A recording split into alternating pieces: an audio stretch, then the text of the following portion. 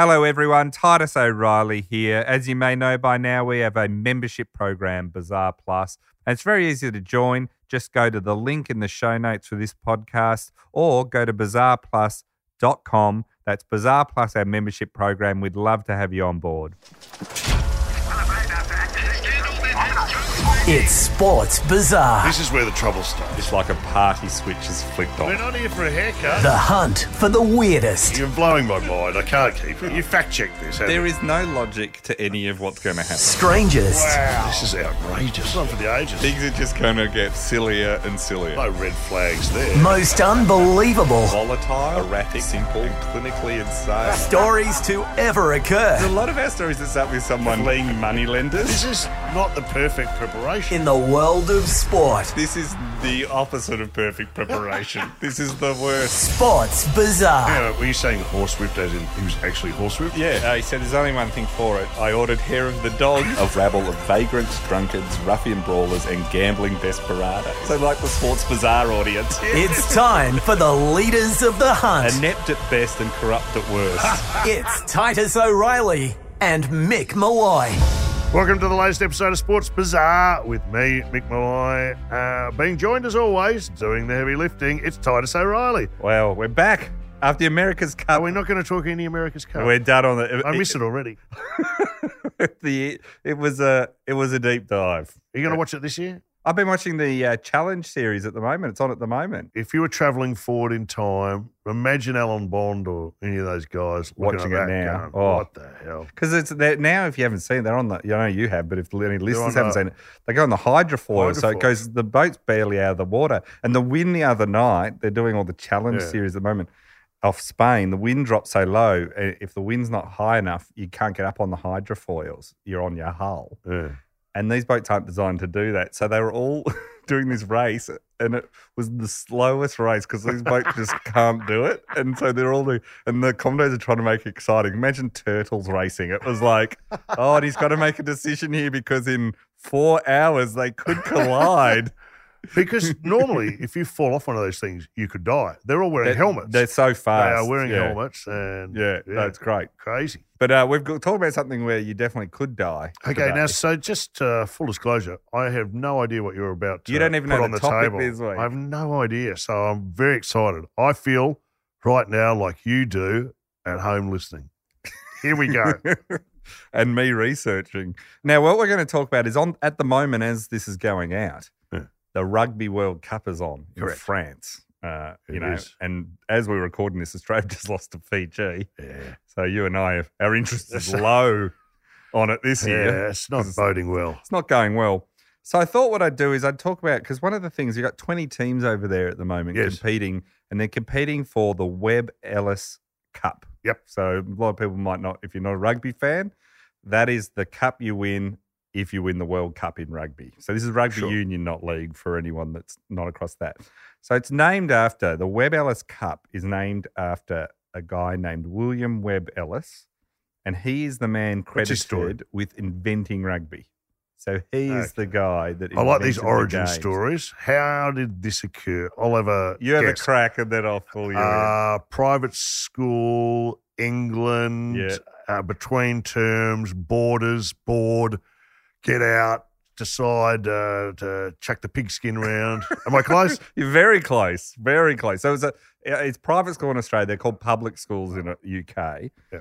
And he was at a school as a 16-year-old in 1823. So just before yours and my time. All the good stories you They tell all- come from 1800s. That seemed to be a very prolific time to be inventing games. You and I and are stuff. children of the 80s, 70s/80s, right? So we remember how little parents cared about their kids then. Yeah. You go back to 1823, well, the parents really did. They made the 80s parents look Be like home by helicopter. Easter. Yeah, they made the 80s parents look like helicopter parents. Yeah, that's right. So he was 16, he was at school, and he was at the Rugby public school. So it was an actual there's a school called Rugby. They had a game of football that was occurred. This is the story of how it was invented. Yeah. They're playing this game, and he picked up the ball and ran with it.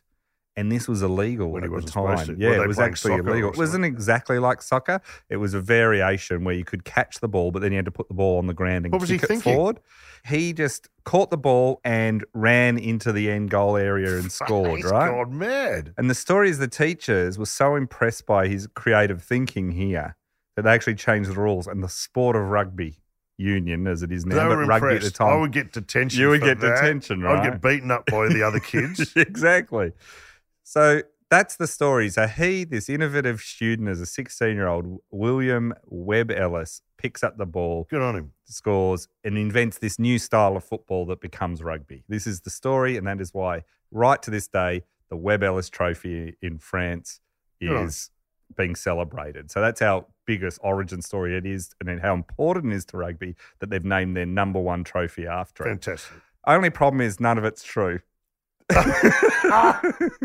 What? It's completely false. Thank you. That was a great episode. So Why anyway, would you do that to me? the story of how rugby came around is way more interesting, Oh. and how this became the myth, the origin story of rugby is interesting too. Oh.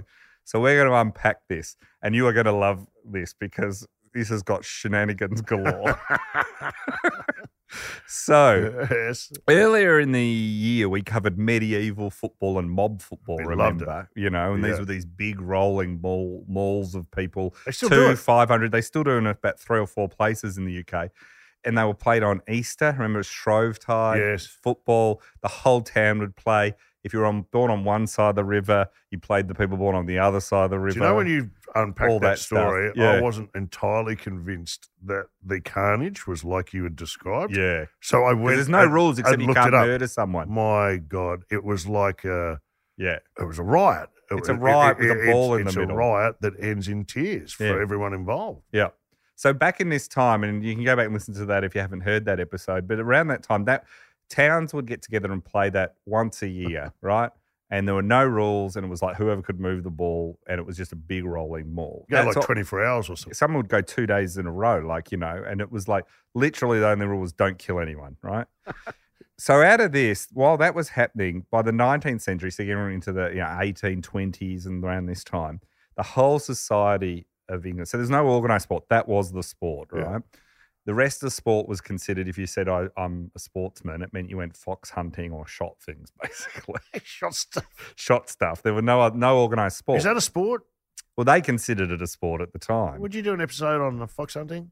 Surely there's enough some funny if it- stories oh, there. it probably would. I mean, we'd get Or just letters. shooting, the English. Well, the English, like the way they banned or didn't ban certain sports like fox hunting and others, like cockfighting and all, like, you know, all That this should sort be a of stuff. demonstration sport at some I know you're a Olympics huge- soon. They would ban it depending on whether the rich or the poor did it. That's so if the poor correct. did it, it would be banned. So cockfighting was banned, Yeah. but it wasn't because they cared about the animals back then. Yeah. They didn't care at all about It was animals. unruly. It was because it was Firing up the unruly and the peasants. poor, yeah. But the aristocrats were like, well, going shooting a fox is noble. We put on these red coats, I'll shoot anything. You know my favourite Prince Philip story? and this is a Melbourne Cup field.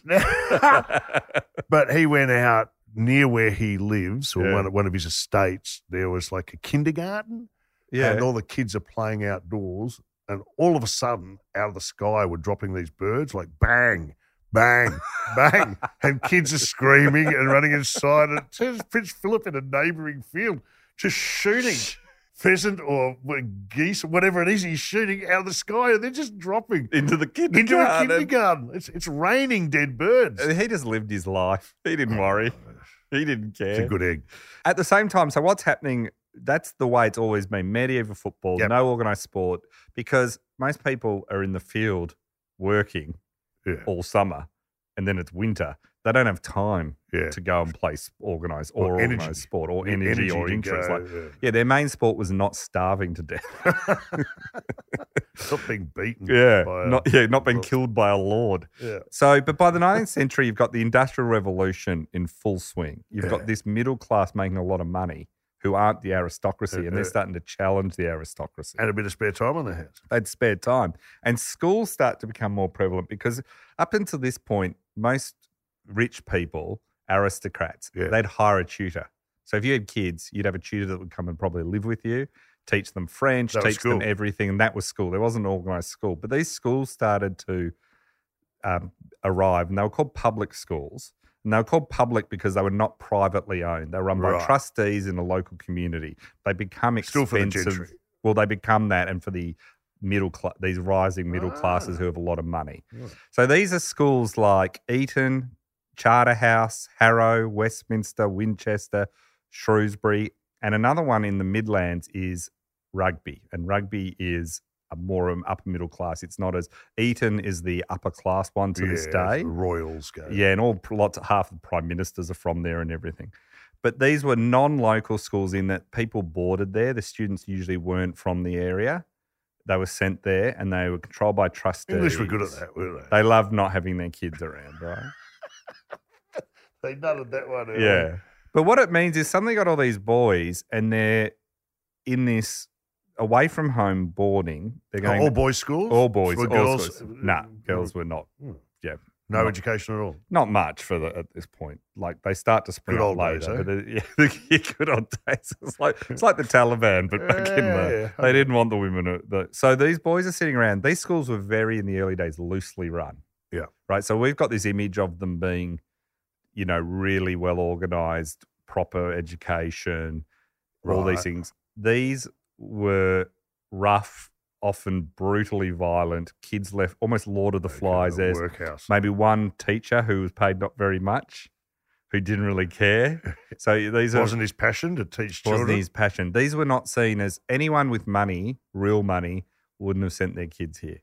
Right? We now have this image of them, but when they started, they were rough ads. Right? When did all the monks and nuns turn up?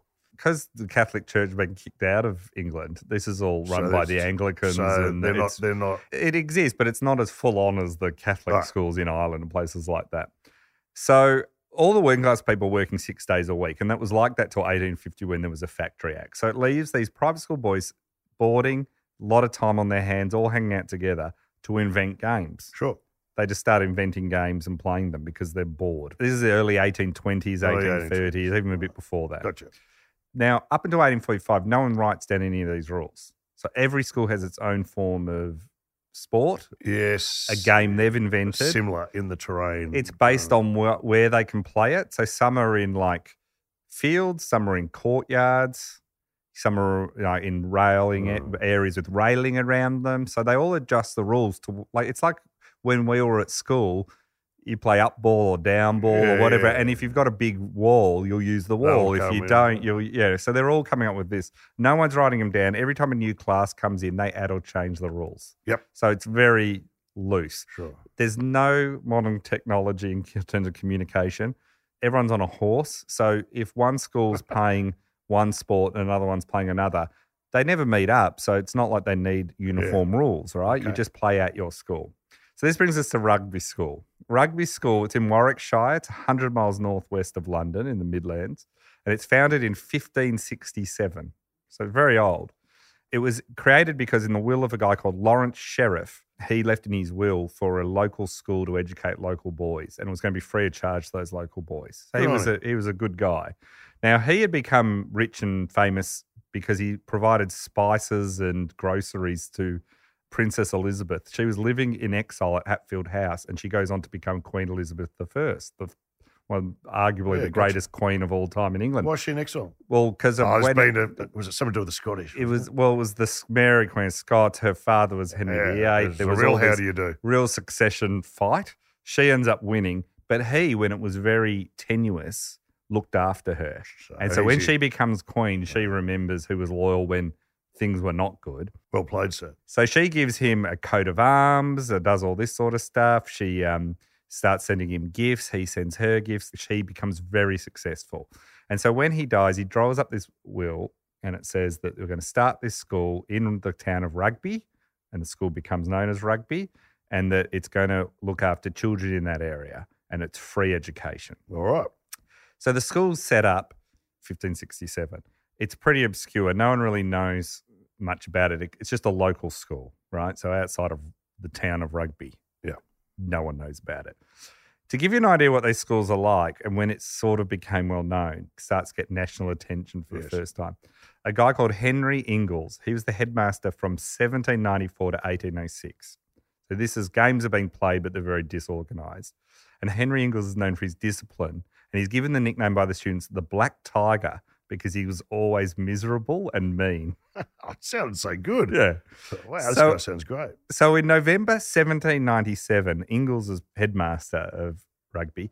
He finds a student, Astley, who's in one of the boarding houses, firing cork bullets at the study windows of the housemaster.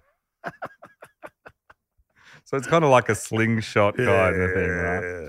Bart Simpson of his day. Yeah, but it's actually got gunpowder. So he's using this like little mechanism to fire these cork bullets at the window. And so the headmaster catches the Black Tiger. The Black Tiger and says to this pupil, Astley, where did you get the gunpowder from? He said, I got it from a shopkeeper in town called Rowell. So the headmaster goes in and says, you're selling gunpowder to my students. And Rowell, the shopkeeper, goes, I am not, and shows him his order book and says, look, there's no sales to your student. He's lying.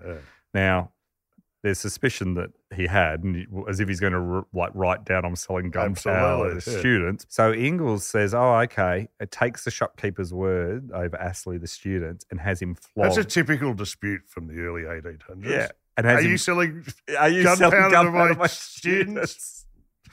So he has the boy Astley flogged for lying. Okay. Right? Astley goes back to the boarding house and tells everyone that he's been flogged. They knew, and tells them the reason why. So his friends that night go out and smash all the windows of Rowell's shop. Okay. Right? Oh, we've got a feud now. So Ingles, the headmaster, hears of the vandalism. And so he confronts all the boys and says, all the members of the 5th and 6th form will pay for the damage. I don't know who did it, so you're all paying. Right. The boys decide that the best way forward is to launch in a rebellion.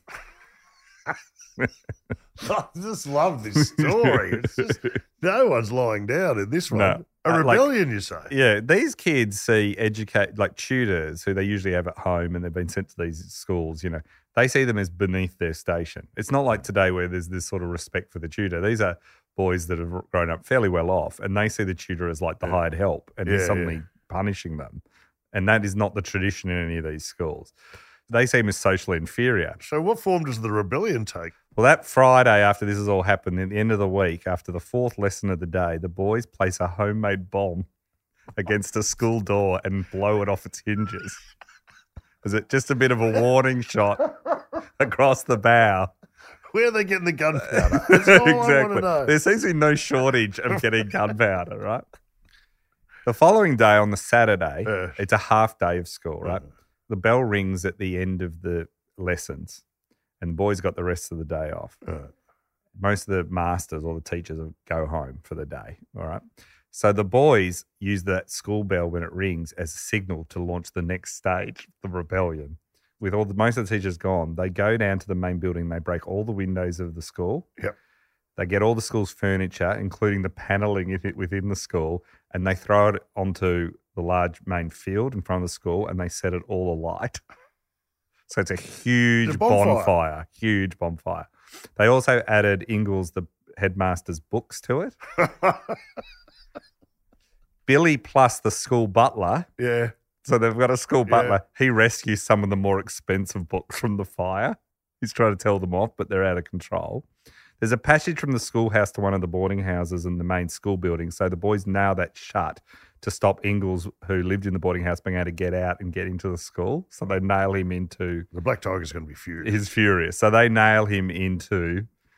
he's trapped. And then set it on fire? Yeah, he's a prisoner, basically, in the school. There's a bonfire of all the furniture of the school happening on the boys are oval. winning this. The boys then retreat to what is known as part of the grounds as the Island. It's a Bronze Age burial mound that's surrounded by a water moat up to 6 feet deep, and it's about 10 metres wide, so 20 to 30 feet wide. So it's like literally like a moat. It's a moat. It's got a drawbridge, and they pulled the drawbridge up. So now the boys, after setting most of the schools there on fire, inaccessible, sitting on this island. Well done, boys. Ingles sends messages out to the other teachers saying, you got to get back here. But they're too far away. 2 are fishing in the River Avon and another is out shooting rabbits, so they can't find them. So he then sends a message to Mr. Butlin, who's a local banker and he's the town's justice of the peace. And it's market day in Rugby, so Butler asks the horse dealers with their long whips to come and assist. Oh, this is escalating. He also finds an army recruitment party that's headed by a sergeant and asks them to come. So they, with all their guns, fix bayonets. Oh, boy. And head down to the school to sort this all out. So you've got guys with whips and soldiers with bayonets showing up, right? It's like muck-up day. Yeah. They approach it. Butland, the special constable of the police, he distracts the boys by literally reading them the Riot Act. So in England, you had to basically read out an act of parliament that's where reading the Riot Act comes from. Yeah, they would read it out, and then that meant once you read it out, if you didn't stop, they could just basically do whatever they wanted. Beat you to death with batons. While he's reading this out, the boys are all watching him. The soldiers circle round behind them and cross the moat on the opposite side and take them prisoner at bayonet point. So the students are all captured. Ingalls had locked in his house, so he came out and he immediately expelled the ringleaders and had many of the others flogged, right? The parents are furious and he gets sacked. This is shaping up beautifully. One of the ringleaders, all of the boys that were on this island and led this rebellion go on to be like Anglican priests and high up soldiers and respectable people. In fact, authority figures. Exactly. One Sir Willoughby Cotton goes on to put down a slave rising in Jamaica later in his life. So he's really come full circle, right? So this is what rugby's like. It is not a good school. Yeah. It is like a rough, ready. It's in pieces at the moment. Yeah, it's like the rebellion was only one of several that took part at Rugby. All the other public schools in this time. In 1690, 20 years earlier, the boys of Manchester Grammar School disagreed violently during a fortnight-long standoff with their masters about the proposed length of the Christmas holiday. They locked themselves into the school and the masters out, so they like to do a siege. Fantastic, yeah. The boys enlisted the aid of townspeople who supplied them with food and firearms. Well done, a kind of resistance. Yeah, which were used to fire warning shots at anyone who tried to enter the premises. This is brilliant. Isn't it just fantastic? Now, Winchester in 1818, another public school, their rebellion ended only after the warden, the head of the school, was held hostage in his rooms overnight by boys armed with axes. Yep. In Maryborough, the college, they had a mutiny, and it was timed by the rebels for Guy Fawkes Night, and when it was announced to the world with fireworks and the explosion of a barrel of gunpowder behind the headmaster's back. There's a lot of gunpowder. There's a lot of gunpowder. There's a lot of shenanigans. There's a lot of horseplay. So during this period, Eton and Winchester both had 6 full-scale revolts. Unbelievable. Rugby followed close by with 5. It never seemed to have too much consequence, though, did it? No, because it was just all the parents were rich, and almost every time the headmaster ends up getting sacked. So it's not just Rugby. All these schools are places of immense violence, brutality. Yeah. The boys fight each other. They fight the teachers. There's very little education going on. And then go on to become at all. Senior. Then they go on to run the empire. So it's no wonder they don't mind putting down the rebellions, They've been growing up. And they are, in all seriousness, these boys are kind of brutalised, right? That this is coming out of. It's not an overreaction, is that what you're suggesting? And as well as it, these boys are terribly treated. So while they're rebelling and everything, it's not like they don't have qualms. So as late as 1961 in Winchester College, this is 100 years 1961. later, a senior doctor wrote that the records of weight and heights carefully kept over the past 7 years showed how our new approach to feeding the boys has led to them being bigger than their predecessors. So basically, the boys at these schools were undernourished. Well done, Einstein. Because they weren't fed properly. Feeding helps. So in 1828, after all this has been going down, all the English public schools have got terrible. Like Eton now is like, you want to send your kids there, blah, blah, blah. It's the way the rich. At this point, no one with money would send a kid to a public school. If you can't afford a tutor, that's where you send your kid, or you don't want them around. Yeah. And they're horrible places, and they're terrible, and their education outcomes are horrendous, right? You're not going to end up smart. In 1828, a new headmaster arrives at Rugby, and his name is Thomas Arnold. And he goes on to revolutionise not only the school, but he sets up a whole new model for the English public school. The reason is he'd gone to Winchester College, and he knew how brutal these schools were, right? On his first night at Winchester, this is Arnold when he was a boy, he knelt down next to his bed when they're all going to sleep to pray, and all the other boys decided that this was silly and beat the living daylights out of him. So this is the sort of places they are. He hated the way the schools were run, and so he decided, I'm going to change it as headmaster. So he reduces the systemic cruelty. He makes the pupils very busy. So he realizes these riots and revolts and all this, they're not busy enough. So he puts in this huge curriculum of Latin and Greek, and so all the classics that the English now talk about that the upper class all to stop them burning follow. the joint to the ground. Yeah, he makes you have to learn Latin, you have to learn Greek, you have to study, the Romans. You have to. So it wasn't the pursuit of knowledge; it was to stop them incinerating the building. He brings this all in. It's not practical learning. Like it's not like learning how to do bookkeeping or something. It's like I told you, Latin was pointless. But he's the guy that starts just filling in time. It's filler. It is because they're all. So he decides that he also revamps the prefix system. So the prefects who were previously leading revolts and rebellions, he gets them to basically be the heads of the school and come and have dinner with him. That's a smart move. Yeah, he gets them to show leadership. He gets the ringleaders to become your leaders of the school, and you've got power. Your job is to keep the boys in order. Wield it in their direction. Yeah, and also this is the 1820s. He doesn't care if they beat them up if you have to, but you're in charge. Totally. You can't get in trouble, basically. I'm expecting you to put discipline into the boys, right?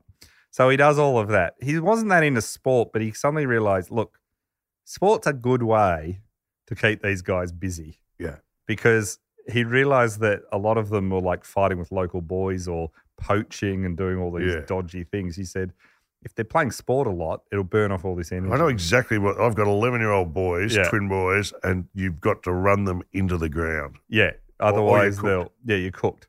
So his period as headmaster is this revolution for not just rugby. Suddenly everyone wants to send their kids to rugby, and he becomes this huge figure. There's a book published in 1857 called Tom Brown's School Days. This is a famous book. Harry Potter is based on it. All these, or every St. Trinian's, all these books set in public schools are based on Tom Brown's School Days. It was the biggest novel of its time. Everyone read it. Well, I'm going to go read it. Arnold was a character in it because it was written by a former student at rugby. It has a whole chapter on the game of rugby in it, and it's all about muscular Christianity. It's about raising boys to be good Christians but tough, right? Perfect for the new British Empire. They make a movie about this with the salty old guy. There's thousands of movies. Stephen Fry played Arnold in the most recent version. So, there's about 5. So Tom Brown's School Days is everything. Harry Potter with the houses and the way it's all run is a magical version of this book. This book is what created all of that kind of stories, right? Suddenly, because everyone's reading this book in England and in the Empire, suddenly everyone's heard of rugby school and they've heard of this sport of rugby that is played in the thing. There's this interest in it. So much so that Baron de Coubertin, who we know created the Olympics, visited rugby. It was after Arnold had died, but when he went to Arnold's tomb, which is in the school chapel at Rugby, he said he was looking at the very cornerstone of the British Empire, and he said that he was the founder of athletic chivalry, and this is what he was going to base the Olympic Games on. So rugby has gone from being the school that no one knows, it's known for rioting, to this is this new, all the other schools start copying the style of you don't treat the boys as badly. You teach them classics, but you get them into organised sport, and we'll start treating it. So this was how big it is. It became a huge thing. Did that become the model? That became the model everywhere, right, for these rich schools. So popular was it all. Before it had been rugby in the will, you'd remember, was actually set up to be free for the local boys. Yes. Suddenly all these paying students are coming because they want to go there, and it becomes a really rich school. All these public schools. The elites now, or are they still it's moving? No, it's moving into the elites because suddenly it's seen as this is a good education. Yeah. This is a good thing to go and do. And so much so that they actually decide we're not going to educate the free local boys anymore. And they create a separate school called the Lawrence Sheffield Grammar School, which still exists today, down the road for the local boys, and rugby becomes a rich sort of thing. Yeah. So while this rugby game has been played in some form or other for possibly 100 years before, 200 years before, but never written down and always changing, no one took much interest in it, Arnold passes away. And suddenly people start getting interested in actually writing down the rules of this game. And so in 1845, the rugby rules are written down. Yep. And it's the first time ever, like, basically a sport's been codified, the rules have been written down. It's never happened before. So football's done at rugby at the school. So soccer hasn't been invented yet. No other sports have written down rules. Rugby is the first organised ball sport. No. And so this is the first time. So writing down the rules is kind of a powerful thing because suddenly you can pass the rules around to people and say, this is the game we play, right? So this is the first time in sport that we're moving out of that mob football or disorganised game that students just make up to an actual written a game with a constitution. Yeah. So 3 pupils write this down, and it's not really a full proper list of rules because it assumes you know how the game plays. It more clarifies bits of it. It's for people that are at rugby school. It's for students that are at rugby school. So there's a lot of reference to things like certain trees that you have to avoid. You know, it mentions the island that they were writing on. A lot of the rules are about how it's illegal to forge sick notes to get out of playing because the whole school has to play it. It's only in case of extreme emergency should anyone be permitted to leave the close till the game is finished. That's one of the rules, right? So it's written up. So in 1845, we suddenly have these set rules. Now, the rules don't refer to rugby as we know it now, right? There's no reference to whether you can pick up and run with the ball or not. We're not there yet. We're not there yet. There is one that says you can run in a goal, which means you can run into the end, which suggests you can pick up the ball. And so this is sent through. There's 37 rules, but you wouldn't recognise it. And you and I reading it wouldn't understand it because it's very in place. So producing these written rules, though, is kind of amazing because suddenly other schools sort of hear through word of mouth that these boys at rugby have written down their game that they own. Yep. And so suddenly the word gets out. It's seen that the writing it down gives this, it's happening at a time where science and everything's coming along. So it's seen as this rational, it's bringing order to the mob football games. Yes. Here is a more, blueprint. A blueprint but a more organised, much like Britain sees themselves as bringing order to the rest of the world where, this is highly controversial, but it's how the empire saw it is we are bringing order to chaos. Where there's barbarians, we're bringing this rational scientific thought. It's seen as part of that. It's a civilizing, rather than the rough and tumble of mobs, we have these rules, right?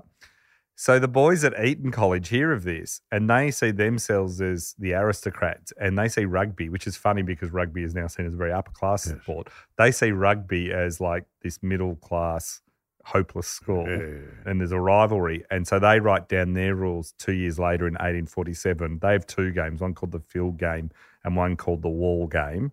And the field game they write down. And the field game that they believe is superior has a set of rules that is almost the complete opposite of rugby. So rugby seems to be, at this point, it's very barbaric still. You can charge, tackle people, you can kick them in the shins, you can do all sorts of things. The Eton boys look at it as mainly kicking and very little handling, so very little touching of the ball. You catch the ball, but then you put it on the ground and then kick it forward. That's how they play. Pardon me, Your Majesty. Yeah, exactly. They see dribbling with the ball on the ground as more important. So you're starting to get these 2 very different, with Eton boys having one version and then you've got the rugby having the other. The other public schools all start to write down all their rules. So by 1855, Shrewsbury's done theirs.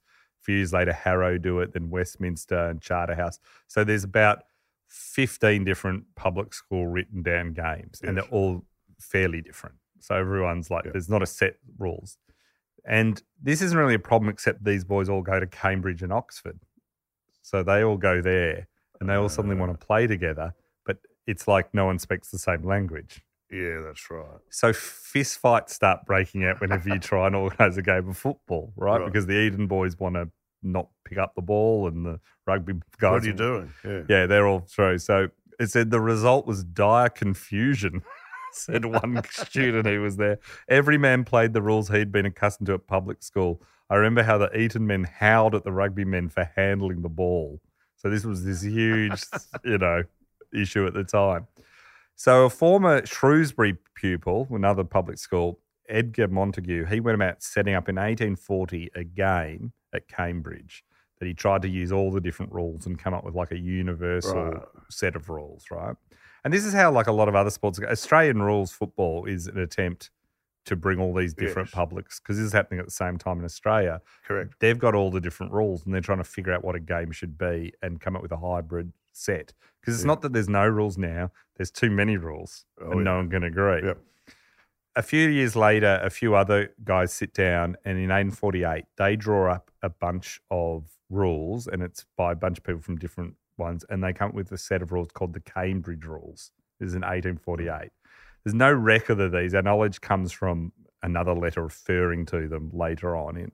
But basically, they're printed as the Cambridge Rules. They're sent out and distributed in Cambridge at the university, and people seem to not mind them. These are the rules that Cambridge start to play with, which has incorporated a bit of everything. A bit of everyone. A compromise kind of. It's a compromise game kind of. There's a bit of running with the ball. There's a lot of kicking. There's all these a bit of that. things. Yeah. It's so the people that come up with it are students from Rugby, Eton College, Harrow, Marlborough, Westminster and Shrewsbury. So it's a mismatch. But these Cambridge rules suddenly are here and seen as quite important. When you see what they are, they're basically, if you were watching this sport, to our eyes it would look strange, but it would basically a bit of a cross between soccer and Australian rules football.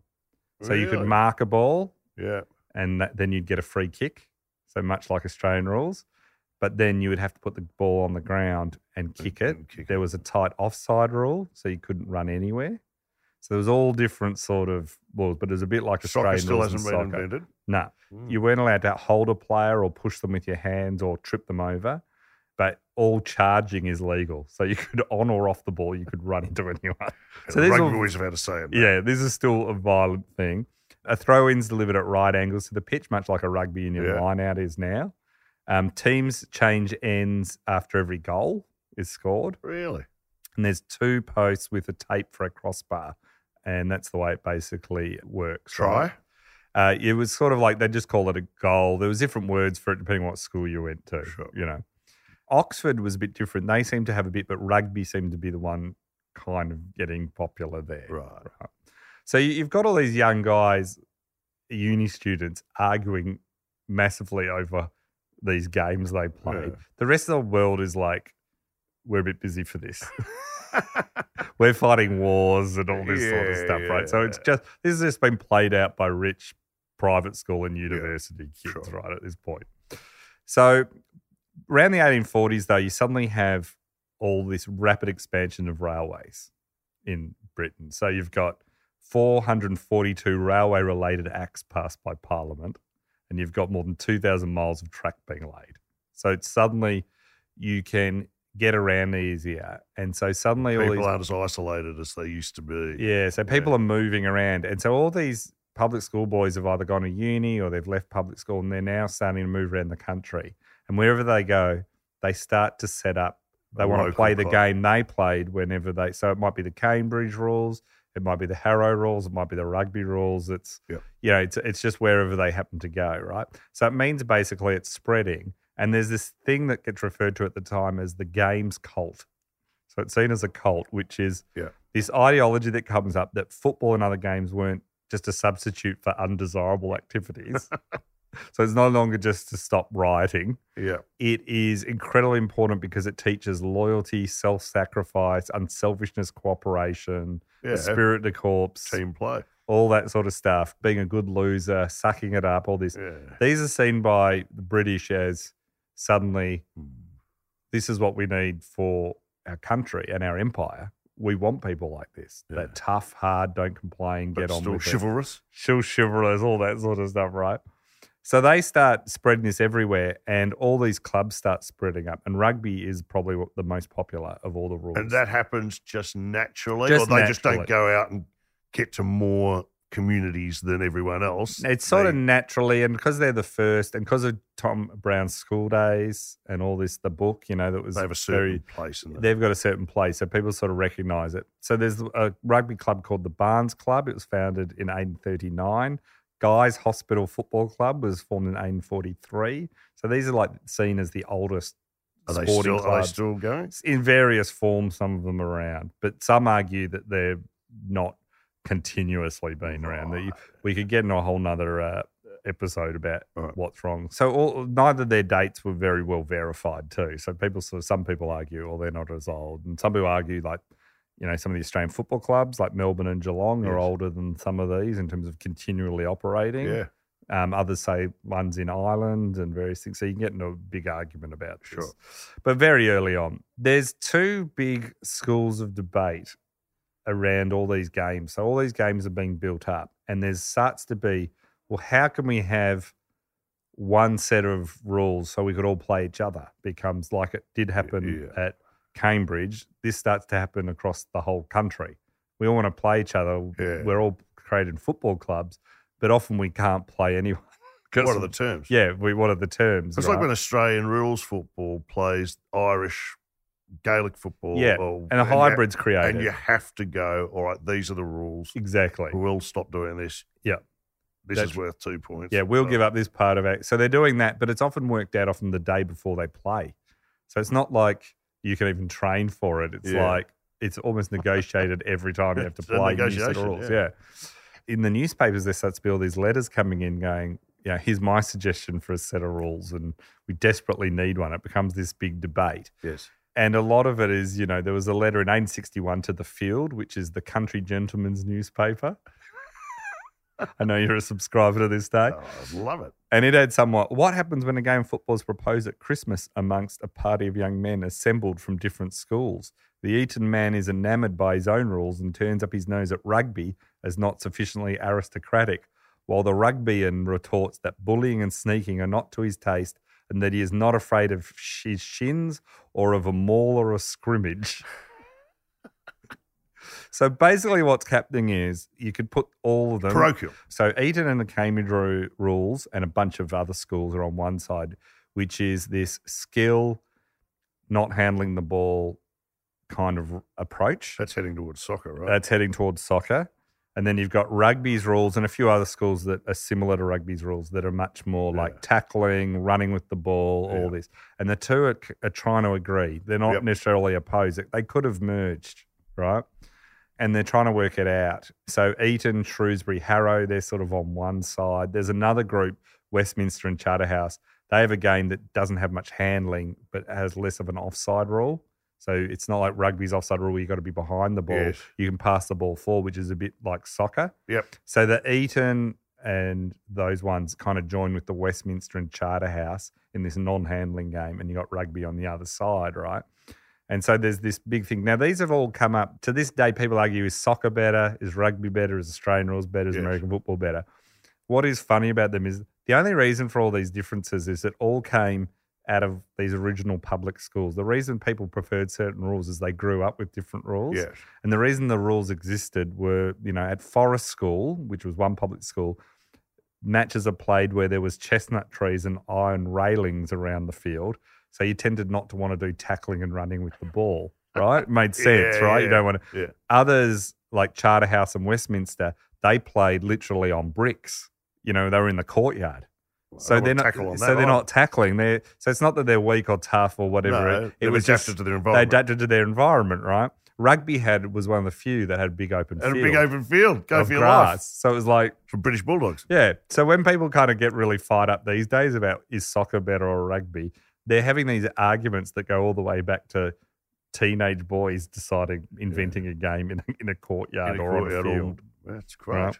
So they still had this desire to try and reunite these two types of styles and into one that everyone agrees on. But there was one problem, aside from the handling and running with the ball or not touching the ball, there was another argument that really divided people, and this was called hacking, right? So hacking became probably the bigger issue than whether you could pick up the ball and run with it or not. Because even these Eton games, what becomes soccer, you could still catch the ball. Remember, you just have to then put it on the ground. So it wasn't full no hands at this point. Yeah. They both agreed that you can catch the ball. It was whether you could then run with the ball or not. And whether if you run with the ball, therefore you need to be able to tackle. Because otherwise it's just someone just runs in, right? Yeah. So hacking was one of the main features of the rugby game. It's mentioned 4 times in the 1845 regulations, right? It's a tactic that involves basically, it's 2 different types. One is tripping an opposing player by kicking them in the shins. Yes. That was one. And the other is kicking people in the shins when the ball's in a maul or ruck. Gotcha. It's all kicking in the shins. Yeah. Hacking means kicking in the shins, right? None of that. You're allowed to do it below the knee and above the ankle. So you can't stamp on their foot. You can't kick them in the nuts or something. Yeah. Or their head, but you can kick their shins as Stomp much as their you ankle. want, right? So they had lots of rules over it. Now, the Eton Field games basically ban it. They don't have it. Yeah. So they don't like it. So hacking is known as, a lot of it is, they say if you're really good at hacking, and that means when someone's got the ball and is running with it, instead of trying to tackle them, you just kick them in the take the shin. And if you're good at it, it says you can bring them down on their face like you'd shot a rabbit. So they Nice became, hack. yeah, so they became very good at this. And it was also used before referees were introduced to make sure people, if anyone went offside, you punish them by kicking them in the shins, right? So this was quite needed in rugby because you often needed to get the ball out of a huge scrum. So kicking everyone in the shins was a good way of moving them on, right? So it was seen as a good thing. This gets movement of the ball, right? And at this time, sometimes you have 150 people playing at once, not 15 aside, right? So that was all seen as big, innocent fun at rugby. Like there was no idea that this was brutal. There was a guy called W.H.D. Rouse, and he wrote a history of rugby school. And he said, these scrummages provide an excellent opportunity for boys to pay off old scores. They would join forces in a deliberate attack on an unpopular rival. Oh, they're premeditated. Premeditated. I got to kick the shits out of this guy.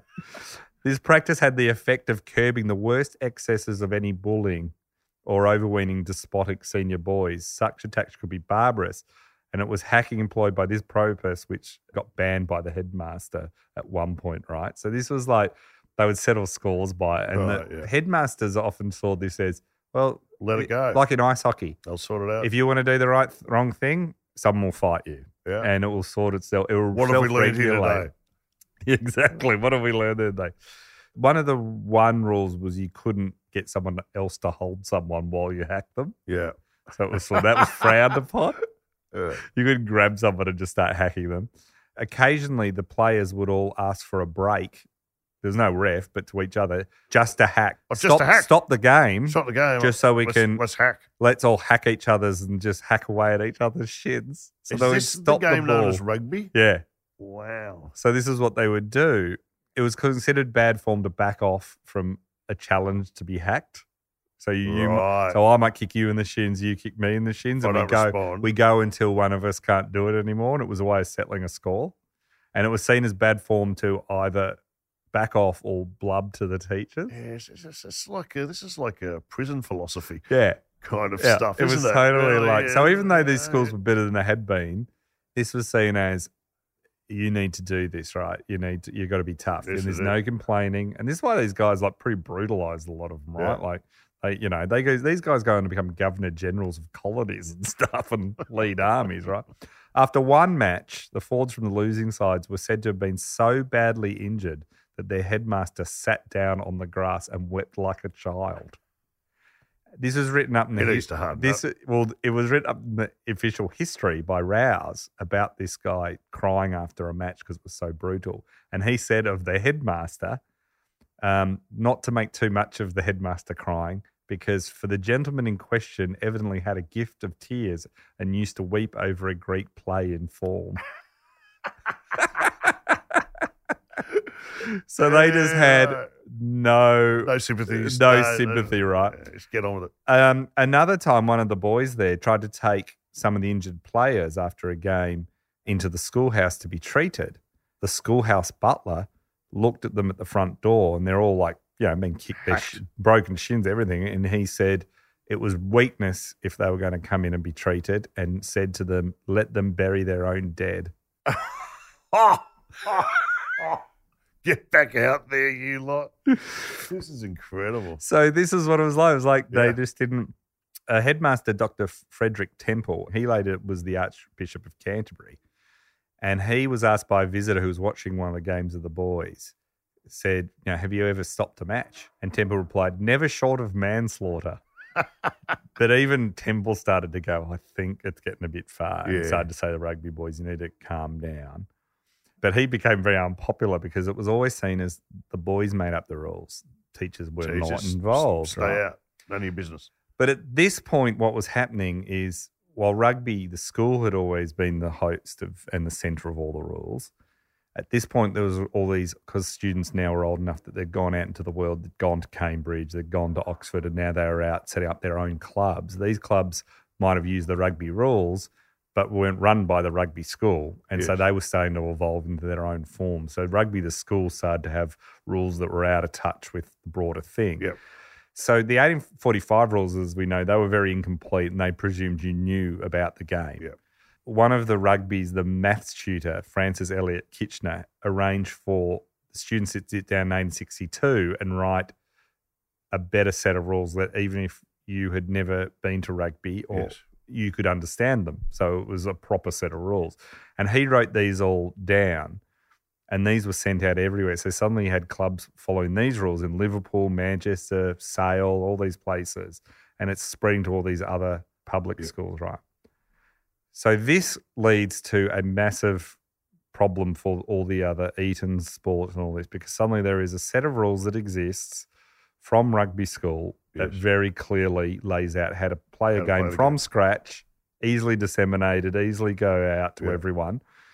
And it has in it hacking and it has in it handling the ball. Sure.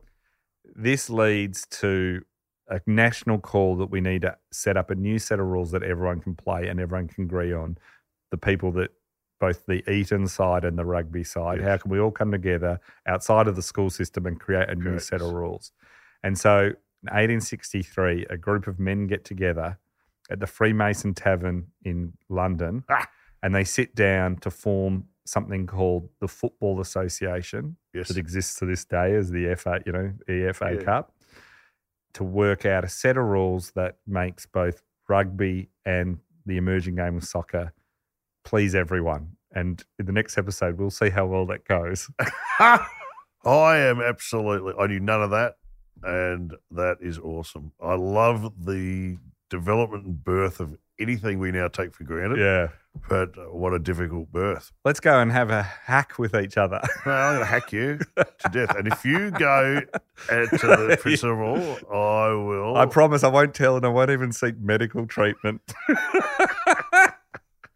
Well done. Well, I can't wait for the next installment. Thank you once again, Titus O'Reilly. Thank you, ladies and gentlemen, for listening to another episode of Sports Bazaar. We had an absolute ball and we are so thankful for you all listening. If you're interested, we do have a membership program that gets you a bonus podcast every week. And to maybe incentivize you to join up, here's a short outtake from our bonus episode. What do you watch on TikTok? Everything. I love it. Amount of times I'll just pour myself a warm milk at night and sit back and watch some TikTok. You'd be doing some of those like famous people dancing. Is that you? I learn all the TikTok dances all the time. There's nothing more than people love than a middle-aged man dancing. They just love it. That would blow it up. Because of the Chinese going, all right, I think we have to abandon the whole TikTok thing. We're actually learning too much. I think me dancing on TikTok could lead to a butterfly effect that brings down the Communist Party in China. What a story. What a story that would be. What a story in world events. And that's a short clip from our bonus episode each week for members who join our Bazaar Plus program. If you're interested in signing up to that and hearing more of it, simply go to the link in the show notes or go to bazaarplus.com.